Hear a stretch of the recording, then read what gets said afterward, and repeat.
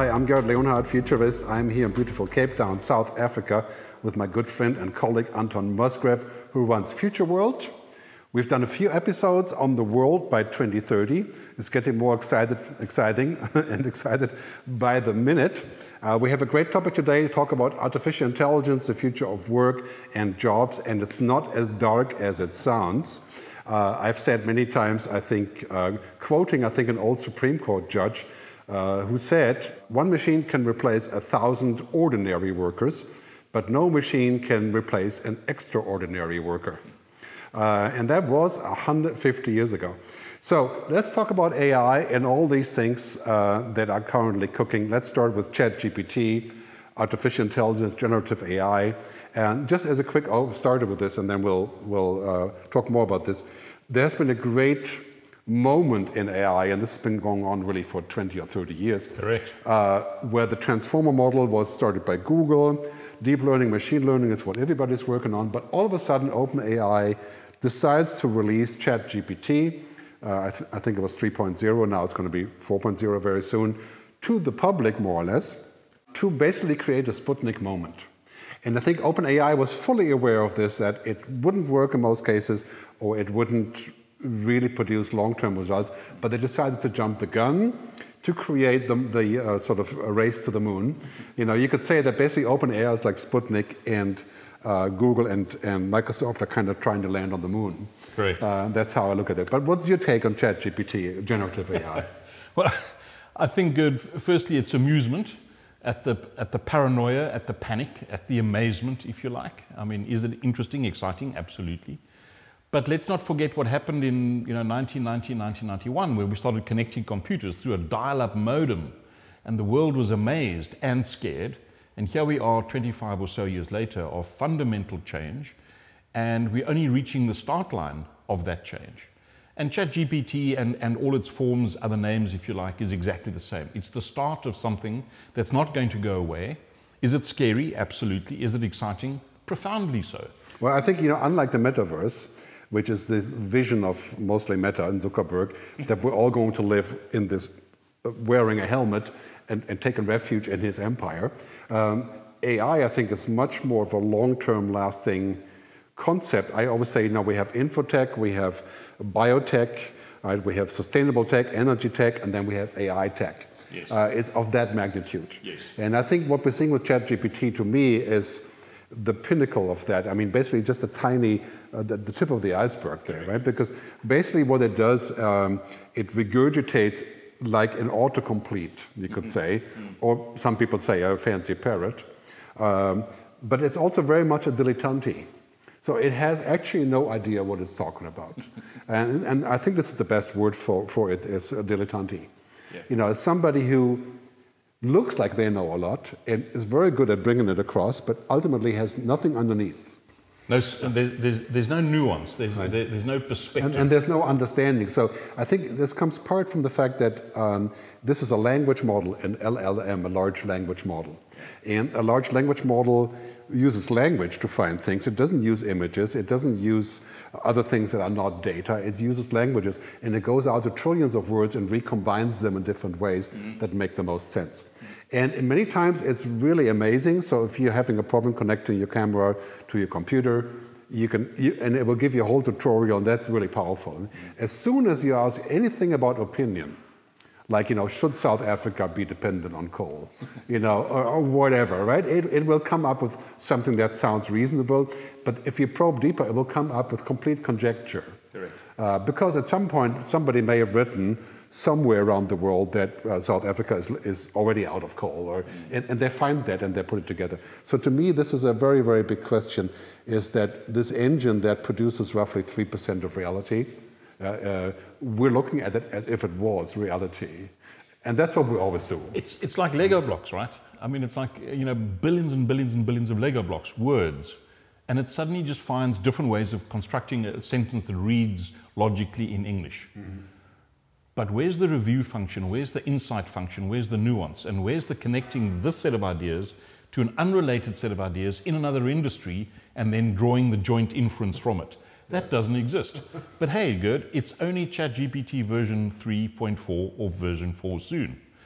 The point is, by 2030, it is going to be ubiquitous, it is going to be way more powerful, and it is going to take away many, many jobs. What we've got to figure out is, how do we manage its impact and what impact we want it to have, firstly, and secondly, how do we then train humans, develop humans to have skills that a competent language processor can't replace? Mm-hmm.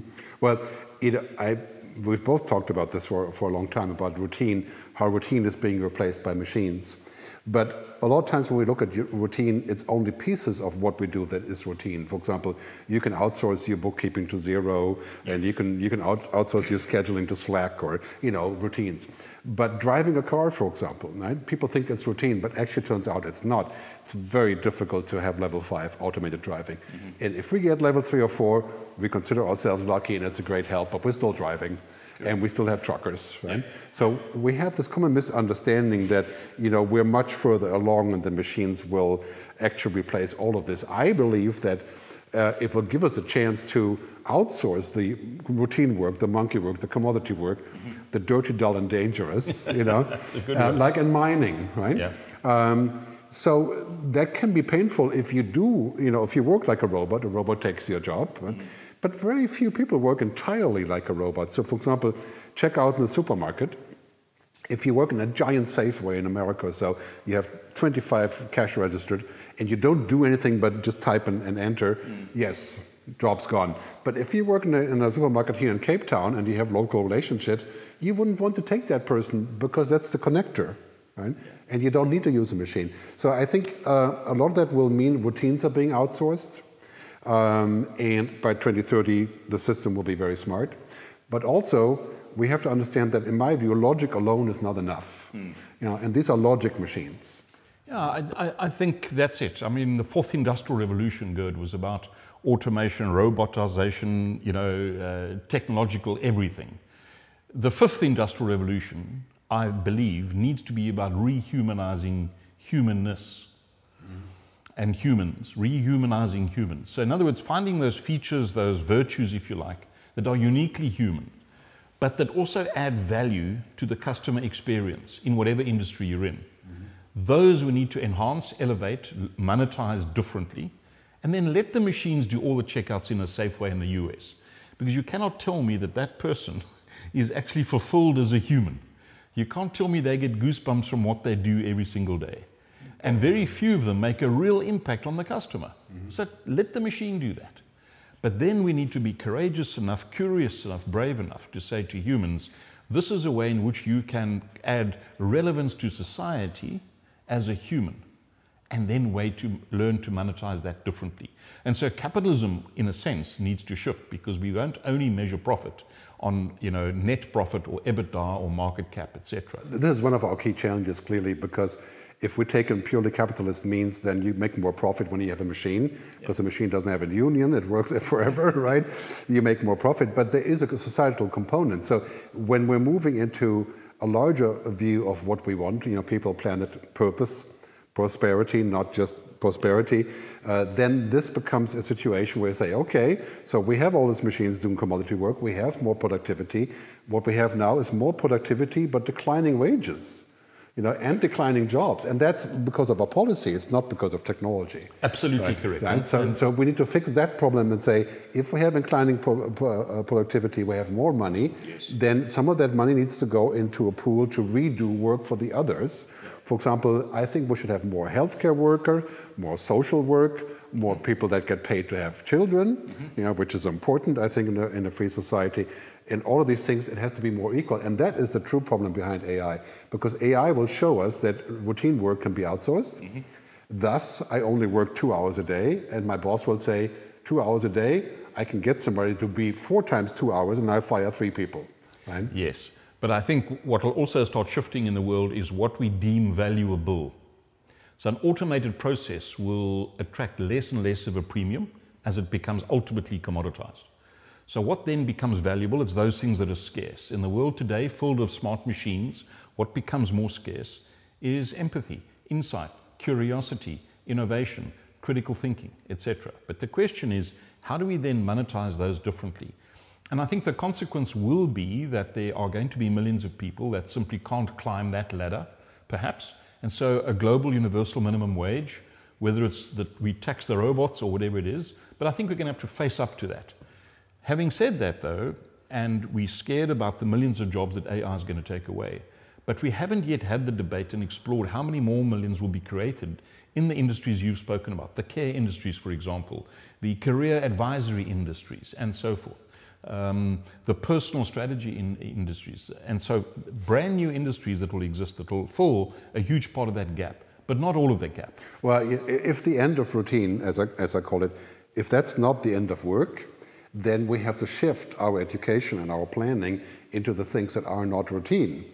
And that includes everything that's human, so negotiation, caretaking, complicated manual jobs, complicated intellectual jobs, but things with a judgment and on, right? And what we currently are doing is, for example, in India, we're producing 1.2 million engineers per year. That's right? And a lot of those engineers will end up doing the jobs that machines can do, which is how to figure out how to print a 3D house, or how to lay a bridge across a river, and they make $300 a month, and the machines will take their job, right? And so we're barking up the wrong tree by competing with machines. There's no question about for that. Commodity work. Right? Absolutely correct. I think that's an absolute given, and I think that, you know, when you look at all of these jobs and what graduates are we producing for those jobs today in 2023, by 2030 we must have changed the entire global education system. Away from subject matter in grades, and every grade progresses at the speed of the slowest person in the grade. Those days are over.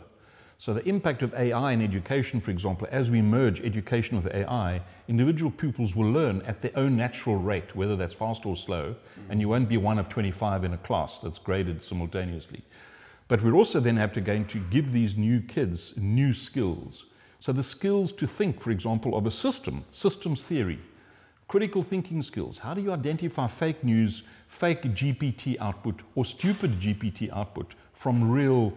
Well, yeah, that's the other thing that's happening here, as the question is what is real and what is valuable, right? Yeah. For example, you could say, you know, you like Dali, so you buy a perfect replica that could be done by a fake Dali artist, or just print it, and you're perfectly happy with that because it looks great, but you know it's not real, and the person that shells out $100 million for the real Dali knows the difference, but it looks the same. And let that be the case. Right. If someone wants to pay part of the money, part of the money. And I think that is something that we have to also maintain by saying, okay, the real journalist is going to be more expensive, but because that work is real, it's not a copy, right? Yes.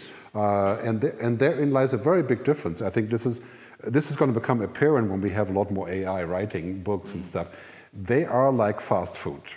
And some people are fine with fast food, and you know, and some of it tastes okay, but you still know that it's probably not the best food you can eat, and people have it, and it's a choice, right? But really what we want is real food, yeah? And I think this is where we're going to learn that the machines aren't capable of producing that, because they're not capable of foresight, they don't have any emotions, they have no human humanity, right? They have no consciousness, they have no spirituality, and basically the machine is as opposed to humans, which are all sensing, as people say, right? So when we speak, I hear, I see you, I smell you, and so on, you know, everything. And this is what humans are. And a machine is only like one sense, and that is computing. Yeah. You know, yeah. They're binary. So I think we don't have to necessarily worry about the impact on that level, but also impact on media and democracy by those machines fabricating synthetic truth. Yes. Like saying, you know, look, when Britain joins the EU, right, EU. all the Turkish people are coming because they're going to come to Europe and they're going to end up in London, you know, which was completely fabricated. Absolutely and fabricated. Brexit, reason behind the Brexit, right? I think another feature of AI is going to be that it removes lots of friction from the current global system. And if you look at the business models of many businesses, it's based on friction. Banking is a classic example. So it started with the internet that started accelerating speed and removing some friction. But there's still a black box in much of banking, asset management, currency trading, commodity trading, etc. But AI, coupled with connectivity, coupled with speed of processing, will start eliminating the friction. And of course, the moment you remove friction, the business model changes. And so companies are going to have to reimagine, again, what is valuable in the eyes of a customer. Well, take a call center, right? Perfect example, classic example, right? So if you have a snowstorm in New York, airport is closed, 50,000 people have to be rescheduled. Most of them are not frequent, top-level flyers and stuff, right? So you have an AI, you call, you put in your PIN number, or you put in your travel code, booking code, right? And it will rebook you depending on what's... The AI can do all of that. Correct. Right? But if you happen to be making an unusual request or a change that's based on courtesy, the AI wouldn't know, whether that's important or not. Yeah. So I think what's going to happen to call centers is clearly 90% of that can be done by machines sooner or later. And so we're talking about roughly, I think the latest number is 18 million people. So that is definitely a job you do not want to take. But then there will be new call centers where you say, we use the machine to get your data, and then we have more fancy... Well, I mean, already there is. There's a young South African startup operating now across the world that use AI in call centers to map real time for regulatory compliance and emotional sentiment of the call already in 2023. Now, imagine this in 2030. But then again, there's a bank that I've had experience with that only employ graduates in call centers. They've used the technology to merge all their internal databases and knowledge systems, but the smart human can actually solve a problem across multiple departments. Right. And for that bank, you pay a premium. And you're happy to do that. Well, this is a question of general intelligence, which humans are considered generally intelligent also because we have 8 or 10, according to research, different kinds of intelligence: emotional, social, cultural, kinesthetic. We have all of those intelligences. Machine only has one intelligence, and that is computing, right? So they're binary. And this is why having a machine that becomes generally intelligent, in my view, is probably not something that we should pursue as a top business goal, because A, it does replace us when it gets to that point, having an IQ of 1 trillion, say, right, a computing IQ, and B, it would be almost impossible to control. So I always say we should probably be careful about how we use AI, or what I call IA, intelligent assistants, now, because of the automation and those things, and also make sure that we have a flag that says that it is from an AI. But we definitely are going to need a moratorium, a global collaboration agreement on general intelligence, because we're not there yet at all, because we don't have the computing power. But if we're going to have a machine that's generally intelligent like us, it will very likely be, going through the steps of evolution very quickly. I mean, Elon Musk thinks we're living in a simulation already. So. Right. So, this is a very big issue. So we need to think about if we can collaborate across the world, and I think this is primarily Europe, US, and China, of course, to figure out if we can control a general intelligence in such a way that it becomes a force for good. Well, put it this way, I think if humans don't find a way of making the virtues of being human valuable, then we have a 20, maybe 30-year window, Gerd, and then I think it's over for humanity. I mean, let's be honest, humans haven't covered ourselves in glory. Here we are tonight in 2023, and 3 billion people go to bed hungry. The system is not giving 9 or 10 billion people a fair hope that tomorrow will be better than today. And when we can't solve for that, and AI is one of those big issues. And of course, the next question is, who do we trust to solve for these things? I wouldn't trust the UN. I'm not sure I would trust the World Bank. And, who do we trust with these big decisions? And how do we remove the vested interests, the Zuckerberg meta kind of influence over this conversation? Yeah, and this is a very big question. I think that with technology like this, exponential technology, we need to always keep the human in the loop for the time being, even if it's slower or more cumbersome. So I think Microsoft has done the right thing with Bing by sort of castrating a little bit of its functionality and making it more manageable, or it just says, no, I can't go any further. But that's because of Satya Nadella and his humanness. Probably, if you look how he turned that organization around, and it was based on culture and humanness and servant leadership. And so he has this benevolent patriarchal view over the power of the AI. But what if it's not him? Remains to be seen if that keeps intact when there's trillions of dollars waiting on the other side of the inhuman behavior. But I do trust that they will find a way forward. But generally, I think keeping the human in the loop is to me is the ultimate for now.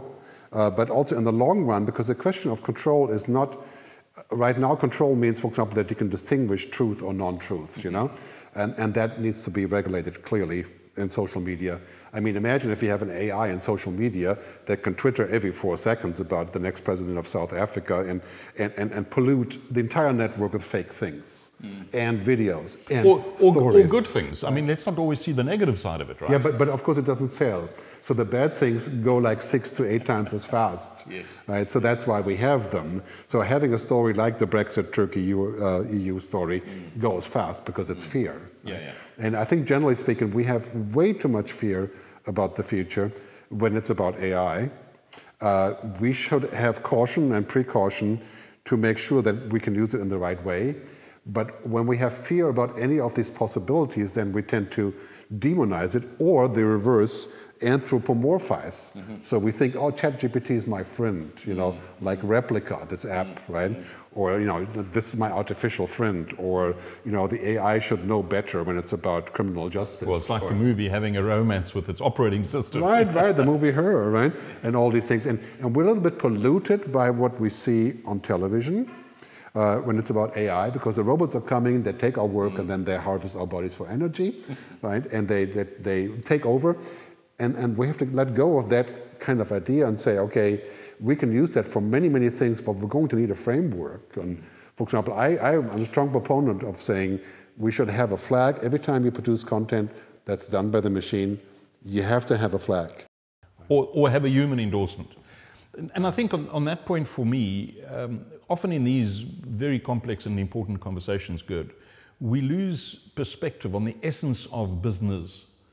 It's that moment, it's a moment when someone with a need meets someone with the ability to supply and they agree on terms and price.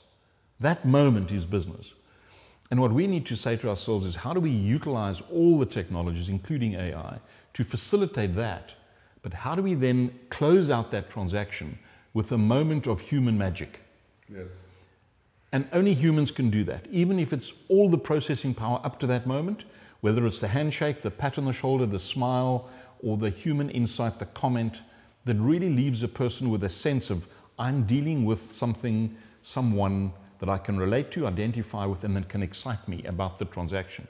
That's the magic of business. Yeah, Everything else is just part of the process. I'm a little bit worried about this AI thing becoming like social media, where initially we were very excited about it. It was very magical, connecting with others, publishing your own stories, putting up your own images, and it became magic that we could do that and blog, and then it became regurgitation of other things, and then it became a game that we played, like I'm the biggest Instagram whatever, makeup girl, influencer, whatever, and then it became a toxic thing to where you would read all the wrong things and people would kill themselves as to what they see on I mean, I think right? Instagram and other of these platforms have a lot to answer for in terms of the social ills amongst young people. But you know, it went from I always say magic to manic to toxic. And the same could happen with AI, and that would be the end of life as we know it. If we move from the magic part of this technology to manic, which means that, you know, we can't get out of bed without it, and then toxic would be it polluting who we are and changing who we are. And this is a real issue also with democracy. How am I going to find an opinion when I ask my chatbot who to vote for? You know, it would say, well, you know, I know everything about you, and you know, and it would basically do the voting for me even without asking me. And I think that is removing our human authority of decision making. And I think that is probably where we should wrap up the conversation, because it's that human authority. And I think from a business perspective, in the boardroom, leaders need to have enough knowledge to have a sensible conversation. It's 2030, AI hasn't died. I think we're on ChatGPT 20 now, if I remember correctly. That's right. So the issue is, how do we equip ourselves with the knowledge to harness it, to use it, to manage it, to deliver the outcomes we want for our human customers, clients, and colleagues? How do we allocate capital in the boardroom between technology infrastructure? I mean, in 2023, there's still banks that spend money maintaining COBOL mainframes. I mean, it's an insanity, right? Well, I always say, you know, we should invest as much money in humanity as we invest in technology. Yeah, well, because that is the key to having a good future that we can make together. And the other one is in terms of technology, too much of a good thing can be a very bad thing. Yes. And that's about food, water, drinking, eating, smoking, whatever, but also about technology. We can have too much technology, removing our authority over ourselves and getting lazy and abdicating. Absolutely right? correct. And this is the biggest danger by 2030. Yeah. The danger is not that machines will take over, but that we become too much like them. But maybe one of the success criteria in your annual performance review in your company will be A, your ability to harness and deploy AI to make your own job more meaningful, and B, how have you shown your human impact in what you do as a worker? So you'll have two criteria. One is how do you leverage the tech, but then how have you shown yourself to be more valuable than the tech? In other words, how have you moved beyond the routine? Exactly. And created new values on top. I mean, I think, for example, what's happening in the medical field is a great example. Doctors will use AI and virtual reality and stuff to be faster, to be more informed, to instantly pull up information, to look at your melanoma and decide what it is.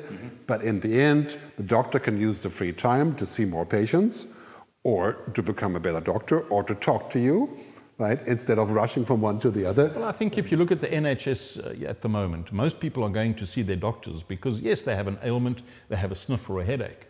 But the actual precipitator for that was a family tension or for some other reason. Right. The good doctor will understand that, counsel you and guide you around that, solve that, and then the machine will give you a pull for the headache. Yeah, that's why I'm saying I think a person with an AI will replace the person without an AI. Yeah. But probably will not have an AI replace a person as a job because all the other pieces are missing.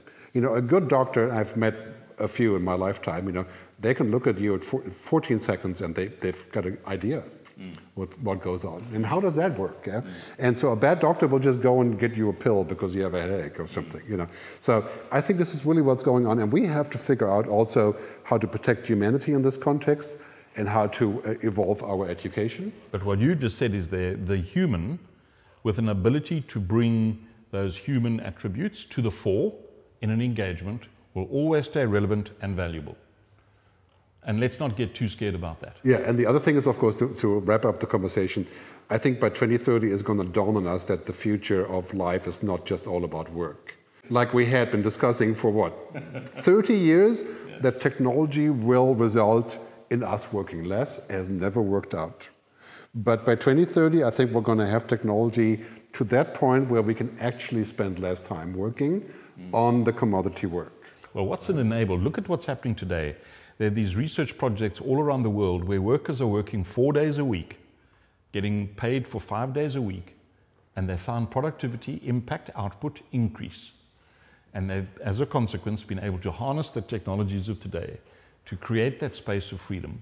And companies are now valuing the ability or the impact of having humans having more time to do what they want, the old work-life balance debate, but productivity goes up. You see, it's not either or. It's not the old world of binary black or white. We can have two outcomes in today's world. And that's the beauty of what the technology is. Yeah, I mean, 2030, 2040, we may well live in a world where work is no longer the central thing. Yeah. But it's everything that we do in life, and just work maybe 1 hour a day for one person, and for the other it could still be 15. But it's also much more about occupation and calling. Yeah. And especially, I think, looking at the people who do menial work and less sort of intellectual work, a lot of that work will be generated by all the things that are being freed up. Good. There's a lovely story in Europe where a government is actually funding the education for young people, on condition they live in a facility of old people, right, and spend an hour a day with the old people. And you see, here's the economic model. The reduced cost on the state of healthcare for the old people when they engage with young people is greater than the education cost of the young people. So it still boils down to euros and cents, but it's a different way of thinking about the economic model. And suddenly, the value of being just a human with an old person, reading them a story, is now translated into euros. So there's an economic model that works, but it's different. And I think we're going to explore by 2030 many new of these economic models. That's a great way to wrap up the session, Anton. Thanks very much for tuning in. This is Anton Musgrave and Gerd Leonhard in Cape Town, South Africa. with our show on the world by 2030. Thanks for tuning in. Hello, everybody. It's a great pleasure to be with you here. We're actually live in real time. I'm in Zurich, Switzerland, and Anton is in India and the Himalayas. Tell us where you are, Anton. Can you hear us? Yes. You have to unmute yourself. There we go. Things get a bit confusing when you're up in the Himalayas. The air is thin up here. I forgot to unmute. Well, it's really great to be with you again. And, we recorded this in Cape Town. And since then, there have been a bunch of interesting developments on this whole discussion about work and jobs. But before we go there, I just want to show you who's actually the audience, who's actually there. These guys are kind of taken over from Anton and Gerd. And we use an app called Runway Machine Learning that does these beautiful animations about. One of my favorites is this one, really. It's very soft and fuzzy, kind of like us in a way, you would say. And then we have more interesting ones like the space one. So anyway, this is what AI can do. So I just wanted to show you how we actually can use that for ourselves. I don't know if that looks better than real life, but it looks different. So let's get some questions and comments. I think people out there, millions of people are queuing up for our audience and questions. I just published a Twitter poll while we were talking, asking people to tell me if ChatGPT and generative AI will finally cause technological unemployment. And this Twitter poll, I think 10 people have replied so far. 33% said, no, it's still too dumb. And 22 have said, yes, I'm worried. And 45% of 10, that's 4.5 people, said, absolutely, we're here now, as in technological unemployment. So what's your take on that, Anton? Do you have a reply on that? Look, I think in the immediate term, lots of people are experimenting with it. Lots of people are doing some really bad work using it, and some are doing some good work using it. So in the short term, I think there will be technological displacement, but I think it's in a period of adjustment as humans begin to understand what it can do effectively and efficiently, and then what we need to do overlaying that creates the real deep value. So I think it's temporary. I think some of the research that I've been reading suggests that the use of AI, GPT, etc., can augment global economic performance, increase it by a factor of 7%, which means in the US, maybe 1.5% added to the annual GDP, if that's still a good measure, but that's another debate. So I don't think on a medium to longer term view, the news is as scary as it is right now. It's caught us off guard. We're ill prepared for it. And the sudden rush of commentary and panic is entirely natural, I believe. Well, I mean, if we looked at promises in the past, like the self-driving car, Elon's promise of the actual level 5 self-driving car, we don't have that. We have it kind of Waymo and Palo Alto, San Francisco, but by and large, you don't see that anywhere. You see a lot of assisted driving, but level 4 or 5 has been unreached, at least on a sort of larger level. If it's going to be the same here, then I would say basically what we're going to see is a lot of routines will change because, for example, call centers, I think if you are really doing the sort of commodity work of call centers, 30 million people work in the call center business around the world. Many of those jobs will change forever. That is a certainty in my view. For example, in India or in Eastern Europe, where basically commoditized calls are being handled. When that is changing, then I think we'll be able to take the next step and figure out what exactly are we going to do with the benefits of this. For example, language recognition is still a major problem in call centers. So if you speak slowly and as clearly as possible, I think it will work with the machine, but many times the machine does not know the difference between say, 4, the number, and 4, the oven, and 4, other versions of 4. So it's still very early, kind of like the self-driving cars, in my view. We're going to see a lot of initial replacement of tasks, but not of actual jobs, I don't think, and not for some time. Yeah. Shall we jump to one of the questions? Yeah. Yeah. Okay, Chris, I think there was. Thank you, Chris. That's a really good question. I think I think, in fact, you and I and many of our friends and others like us around the world are going to be the force that actually starts stimulating that shift towards ethical capitalism. I mean, we've read a lot lately about activist shareholders in board meetings, etc. We've read about the shift in Patagonia, who donated the shares of the company to Planet Earth, if you like. But I think that's driven to a very large extent by us as customers. It's who we're going to do business with. It's who we're going to spend our dollar with, and make our voice heard. So the debate will happen in boardrooms. The activist shareholders will have their say, but the real power comes from mobilization of people. And I think governments and business leaders will start listening more and more to consumers when they vote with their dollar. Yes, I kind of, sometimes I say it's a little bit like 1968, where all of a sudden there was a tidal wave that changed the world, the music revolution, the sexual revolution, the political revolution. We talked about that before. And I think it's a little bit like that now, yeah? Yeah. It's a summer of humans, right?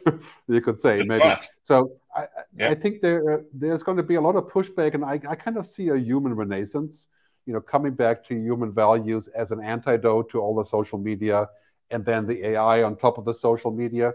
And I see a lot of people asking really tough questions about this. And when I look at people roughly between 25 and 45, millennials, Gen Y, they are asking the question, they don't want to work for a company that turns out to be more or less dehumanizing or doing bad things to the planet. I read in a law firm report that, for example, a lot of people who are coming off law school now, they will not work for a company whose primary customers and clients are oil companies or gas companies. And now there's about 50 colleges around the world who don't allow oil companies and gas companies and some other companies to do any recruiting at the college. Yeah. These are all things that are happening everywhere. Now, the state of Norway just announced 3 months ago that in the very near future, you can't enter the fjords of Norway with a cruise ship unless you have a second engine that is not running on oil and gas, right? Not running on fossil fuel. And these rules they're coming in everywhere. And I'm convinced that as soon as the Russia-Ukraine conflict dies down just a little bit, and we can calm down with that worry about what they may do there, we're going to see an explosion of activities like a carbon tax on flying. I have volunteered. I pay a carbon tax anyway, but this is going to be absolutely everywhere. And I really think it's driven not necessarily by our generation, the Gen X or the people in our age, but the people roughly between 25, maybe even 20 to 45, 50, who are coming into power now also because they're inheriting money from our generation, and they're moving into decision-making points. And they really are fed up, right? Fed up with the way that the world has worked out now. And I think that's going to mean very dramatic change. I'm very happy to be part of this as much as I can. But I think also, Gerd, it's interesting, the world sort of economic growth levels for the next while are probably going to be subdued. And as organizations focus on maintaining ever narrowing margins, I think this rush to make the top dollar all the time in every transaction, the inability to do that is going to make leaders in organizations sit back and say, well, how much is enough? How much do we need to make? How better can we do the job? And how better can we engage with our customers? And customers are saying at the same time, in the lower economy, lower real earning rates, if you like, where am I going to spend the dollar? And if there's a reason to spend it with company A because of how they do business, then that's what I'm going to do. There was a fascinating book written by Arashi Sodia called Firms of Endearment. It was an interesting exercise 7 or 8 years ago. He explored whether companies that did very little marketing could still be successful. In other words, promote product that people don't need. And what he discovered was a vast array of firms around the world across industries that despite spending a fraction of the typical marketing dollar, they still made higher profit. They paid their staff better salaries. They paid their suppliers on way better terms. I mean, it's unconscionable that in 2023, some of the multinationals are taking 120 days to pay suppliers. It's crazy, right? So what Raj's book proves is that you can do better business by doing good business. I totally agree with you on this one. I think what's happening now is that there's sort of a groundswell of these conversations, and they've been around for 10 years, but now they're being amplified after COVID because of the war, the whole discussion about globalization, deglobalization, all these things, and more justice, a people, planet, purpose concept that's popping up left and right.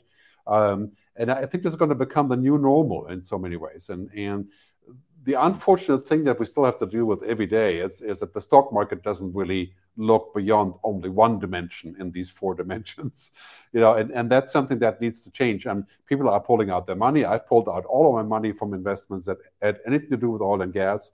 And I think we're going to see a very similar discussion about AI, because if you're looking at what's happening right now, it's a total gold rush. It's like, Google wants to be there. Microsoft, when Baidu wants to be, everybody wants to be there, not because necessarily it's good for people, which I think they're also concerned with, but primarily because it's a $1 trillion thing. It's a reinvention of search, right? And so it's like, you could safely say, if this works, it's a new kind of internet, really. And so if I can speak to my if I'm in India and I can speak to my mobile phone and say, hey, the best place here close by that has the best curry or whatever, and then I just get an answer, spoken to me in the voice of, say, a famous astronaut or something, And I think this is really interesting, but it's also very scary that we're going with this gold rush mentality without having a lot of regards for the side effects, really. I think that what's quite alarming about the gold rush, Gerd, is that it's dominated, as you've said, by a few very large technology companies. And the momentum, if you like, the opportunity has been seized by them and taken away from academic institutions and governments. Now, in the past, many of the major technological breakthroughs were initially funded by academic institutions and government research agencies. This has suddenly changed. And of course, one of the reasons is the vast number of dollars you need to invest in these technologies, in these newest technologies, to get through the sort of level of commercial acceptability, if you like. But that's a worrying feature, is that purely profit-driven organizations are leading us down a path that we're rushing to understand. And some of the global institutions that are charged with looking after the interests of humanity are left behind, grappling, left in the dust almost. And will they catch up is the big question. And if they catch up, do we trust them to give us the guidelines? Yeah, we had the Future of Life Institute come up with an open letter that I think I signed it, maybe 4,000 people have signed it by now, I think, to say that we should take a break on just rushing forward, and we should think about a moratorium on general intelligence, which I think is a real story here. And a lot of people have given it very serious pushback by saying, no, this is against the market, it can't be done, and it's stupid, and on and on and on. A huge debate on this. And I think we're going to see a lot of governments looking at this and saying, are we still in control of what kind of story goes out there and what we look like? For example, if we can change our video, like I just showed you, make it look like, I'm Steve Jobs speaking, no problem. I can do that very quickly now, except that he was a lot smarter than me. Rest in peace. But all these things are happening now in real time. And so a lot of governments are looking at this and getting quite worried. And so I think we're looking definitely at a major point when we talk about work and jobs and all these things coming together as to how we can actually control this technology. This is one of the key questions that is in my mind. How do we control, for example, the narrative, the societal narrative? If a machine writes everything, if they make the pictures, if they make the videos and the films, then in the end, we become a machine. So I don't know, that's kind of scary. It's an exciting bifurcation point where all of these forces, the technological speed, the connectivity, the gold rush, if you like, it's all happening at the same time, forcing big debates. Of course, we've got the climate debate happening at the same time. We've got a global peace debate. We've got this East versus West conversation, and what does that mean? What is the future of democracy, capitalism, and so forth? And suddenly it feels to me as though they're all coming to a point where we're going to have to solve for the big picture. And that's going to demand that thought leaders around the world, in industry, in politics, in institutions, NGOs, etc., need to come together for almost a Marshall Plan for the next 10 or 20 years of human development. It's an epoch that's just started. And I think it's going to be wildly exciting. Of course, in any moment of furious new change. It's scary, really scary. But I believe that humans have done some incredible things. We've solved some amazing problems. This is an exciting problem for us to grapple with because it also offers, on the other hand, the solution to many of the world's big problems right now. If we harness this thing, if we guide humanity carefully through the next 10 years. Yeah, I think the biggest challenge, and we should take a new question in a minute, but the biggest challenge to me is the too much of a good thing challenge, which says that basically we can use a very good thing, but too much of a good thing can be a very bad thing. And I think this is so true about this technology. When we use it too much, then it becomes toxic. When we use it a little, maybe it's just a little bit of a push, you know. But we need some guidelines here and some roadmaps and some conversations about what is cool and what's not, what's just a toy, you know, and what's going to fundamentally change our lives. And for example, now we have the first broadcasters who are saying, we're not going to have a news anchor, we're going to have a bot that speaks whatever we type in, which is just, I'm like, okay, yeah, you can do that. And it sounds kind of interesting, like Las Vegas kind of, let's see, show effect, like Sophia the robot or something. But, you know, how much value will we get from this? Right? Let's take the next question, please. Bring it in there. So Chris Perry, thanks for coming over again, Chris. Are humans valuable? Yeah, please. Yeah, to me, the answer is both. Humans are valuable because of the kind of things we can do, the emotions we can unlock, the feelings we can express, the goosebumps we can create. But we're also valuable because of the data we set free into this connected world of ours. And that, of course, raises the question of privacy. And, you know, I'm tempted to say that we've lost privacy. I think it's gone forever. And I'm not sure that's entirely a bad thing, provided, of course, we can trust the users of the data to utilize it for my benefit, not for their benefit. And if we can create that understanding in commerce, if you like, in relationship between the nation state and citizens, then I think the loss of privacy would be a good thing. The reason we're scared is that the users of that data are utilizing it for own benefit at our cost. And therein lies the problem. So humans incredibly valuable as a species because of what makes us uniquely human. But the data we create, of course, is immensely valuable, both for companies, if you like, businesses, but also for us. I would love my body information to be streamed live to my trusted medical providers who can warn me and preempt me about an imminent heart attack. I would really value that. I would love a world where the sensor in my shirt is talking to the sensor in my Apple Watch and to the sensor in my sole of my shoes and can calculate the risk of an imminent thrombosis and notify the paramedics before it's too late. I'd pay a fortune for that. But don't try and sell me some medication, some tablet that I don't really need just because my data suggests through a lesser number of data points that you could sell it to me. And therein is the problem. Well, you know, there have been a lot of theories around this, including Yuval Harari's idea of organisms are algorithms, right?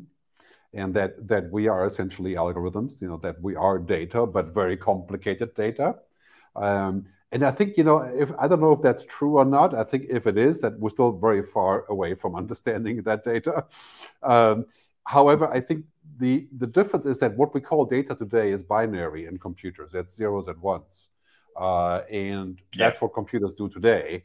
I think in 20 years, when we have quantum computing and nuclear fusion, computers are able to kind of think of the things in between the zeros and ones, which is really what fusion is about in the end, or as well.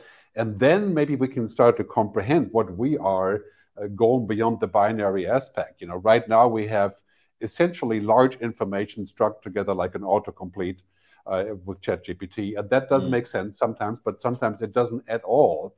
Like the real understanding of life involves all of our senses, and that's currently not just data. So it's been said by many therapists and psychoanalysts, you know, humans don't think with the brain. We think with everything that we have. And we don't have a left brain and a right brain and switch back and forth like a machine. And when you think of your wife, you don't go back to your brain and pick a JPEG, you know? It's holistic. and it's plastic, it's constantly changing. And this is very, very difficult, if not impossible, for humans. This is what we call, I mean, for machines, this is what we call human agency and consciousness, where we are in a space that goes beyond the computing. And if that can be called computing in 30 years, maybe that is a possibility. But I think at this point, the data that we create is, in any case, just kind of an exhaust in so many ways that we put out there. And it's valuable, but our real value, of course, lies somewhere else. And I think this is an interesting discussion when we talk about AI, whether AI is conscious or not. And the real issue, I watched a bunch of stuff from Judkowsky, the scientist, the AI scientist on YouTube, on Lex Friedman's show. And he basically said, which I agree with, is that we don't really know what goes on inside of this generative AI with 1 trillion data feeds. We have no idea what actually goes on inside of this mechanism. And that is, I think, the most dangerous thing, because we may ultimately find that there's something that has already happened that we are not aware of. And if it's out in public, whatever it will choose to do, that we don't have any understanding what actually is inside. I think that is a major concern I have. It's a little bit good, like the social score that China ascribes to its citizens, right? Conceptually, the notion of gamifying good citizenship, I think, is not a bad one. If you reward humans, if you monetize good human behavior, it may be a way of ameliorating some of the negative impacts of rampant Wall Street capitalism. But the problem with the social score concept is, of course, in China, it's a black box and there's no right of appeal. So we don't understand how you get the good score or how you earn the bad score. And so, I mean, this is kind of, I think, many things that Marx and Engel have said about communism or Marxism were in principle positive ideas and thinking, but the reality behind it was the conversion didn't quite happen, right? And if you look at some of those principles of sustainable capitalism, they're actually very close to this. And this is why we said in the last show, we really should get rid of these words: communism, socialism, capitalism. Right. What we need is a future fit way of thinking. And that will require a lot of economic reform. And that reform says it's not just the benefit of economic growth that counts. And I think this is the real problem behind AI. Right now, it's all about economic growth. And everybody's saying whoever will be first in AI will rule the world. We've heard that before with nuclear weapons. And AI is a lot easier. So to me, this is a major stepping stone to where we have to say, okay, if it's basic stuff, routine work and stuff, then we can probably do our own thing. But if it's a larger story, it's a global agenda. And that really needs to be looked at right now and be, put in the right context. Yeah. Okay. I think one of the biggest problems we're facing is that we're all having this conversation, even this evening, with our old minds, with old memories of words and context and fears. And what we need to do is hit the Control-Alt-Delete keys, reset our own minds. How do we develop a new future, as you said, future-proof, future-fit language? What are the biases that we're carrying forward into this debate around AI and the fear of jobs and all the things we're raising this evening? And I think if we start modifying our definition of words and concepts to make them future-fit, we can probably have quite a different conversation in 6 months' time, because we're constrained by the old memory of life and safety and computing, etc., etc. This is, of course, a real challenge. We all have our assumptions about things. And I find myself, every time I review my assumptions, something good can happen. Like I'm assuming this person will not do the right thing, and then bad things happen. But when I let go of the assumption, then I can say, okay, I'm ready for something positive to happen. And I think this is incredibly difficult to do in a business context when you have so many overlaying things, and also in a context of global politics. We all have our assumptions about what people are like in China and Russia and wherever we are, and then we have to question our assumptions. And I think this is why we travel. This is why we look at things, and this is so important. I think if we have the assumption that there's only two things, we can be on the socialist agenda or we can be on the capitalist agenda, then we're in deep trouble. because the future doesn't hold to any of those things anymore. Like, it's not going to be just oil and gas or just solar or just nuclear. Yep. It's going to be all of those things together in a future fit model. And we have to define that. And I think about AI, we're very much at the exact same point. It's not all good, it's not all bad, but it requires judgment and balance, to make it work out in the best possible way. Let's take another question. Absolutely. No comment. Yeah, so Doug, that's a really good question. I mean, can we undo the damage done by politicians? Well, I'm not sure about that. The problem is that we undo the damage now, and in 4 years later or 5 years later, we've got more damage to undo by different politicians. So it's maybe the entire system of how we elect leaders to lead countries, to lead society, that needs to be reviewed. I mean, the concept that more money is spent in lobbying Congress in America than the operating cost of the entire Congress, that tells me that something's wrong with the system that we entrust with, designing our future, if you like. So until I think we change the entire system, the structure, the institution, if you like, of governance of countries, I fear, Doug, that we'll never get ahead of this one. That's my view. Yeah, maybe if the politicians look like this, then we can, I don't know, they're like the AI politician. Many people have said that if an AI was in politics, it would do much better. I think, of course, that's not the case. Frankly, I think we've already made quite big leaps in politics in terms of who is there and who is pushing forward and who is the future. Yes, it will get worse before it gets better in some places. But generally speaking, there have been some very hopeful developments. I mean, what Jacinda Ardern has done in New Zealand is a beacon of hope for every politician around the world. What's happening in Germany also, so it's a very, very big shift to a new agenda. And we have, of course, great developments in Scandinavia. In Switzerland, we keep setting good examples for that. So generally speaking, yes, that is true for some countries, of course, like Venezuela or, of course, Russia and many other countries that we're worried about. But it doesn't strike me as a general trend that democracy is losing. It just strikes me as a trend to question it and to go behind it and poke around with it and stuff. But I'm not that generally negative on politics. I think we're going to see a huge shift in the next, by the end of this decade, with younger people, more women, more future-looking, forward-looking people, more countries that will get to a new agenda. And of course, all of South America is now looking to a new agenda. We see how that plays out.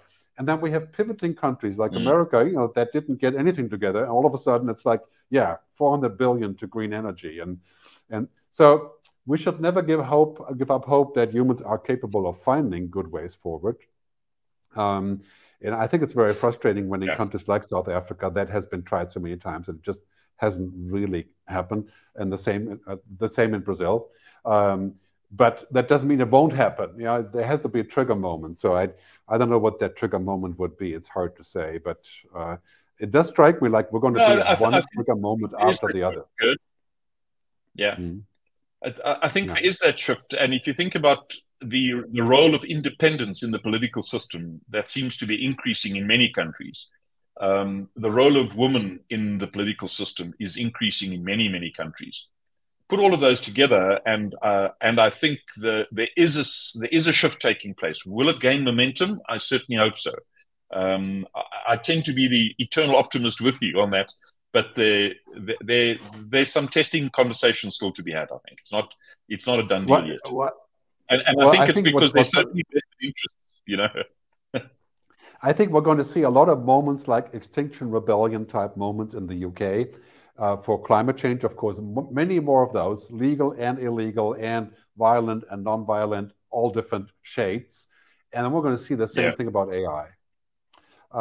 And I think we need to be prepared for this, that people are revolting against all these things that seem to get worse and worse and worse. And so that's our fate, I think, for the rest of the decade. It's perpetual VUCA perma-change. That also brings new opportunities, and that we're willing to discard what's no longer working. And also willing to face the music. I mean, eventually we're going to have to pay a progressive flick and flyer tax for flying more like we do. And I think that's fine.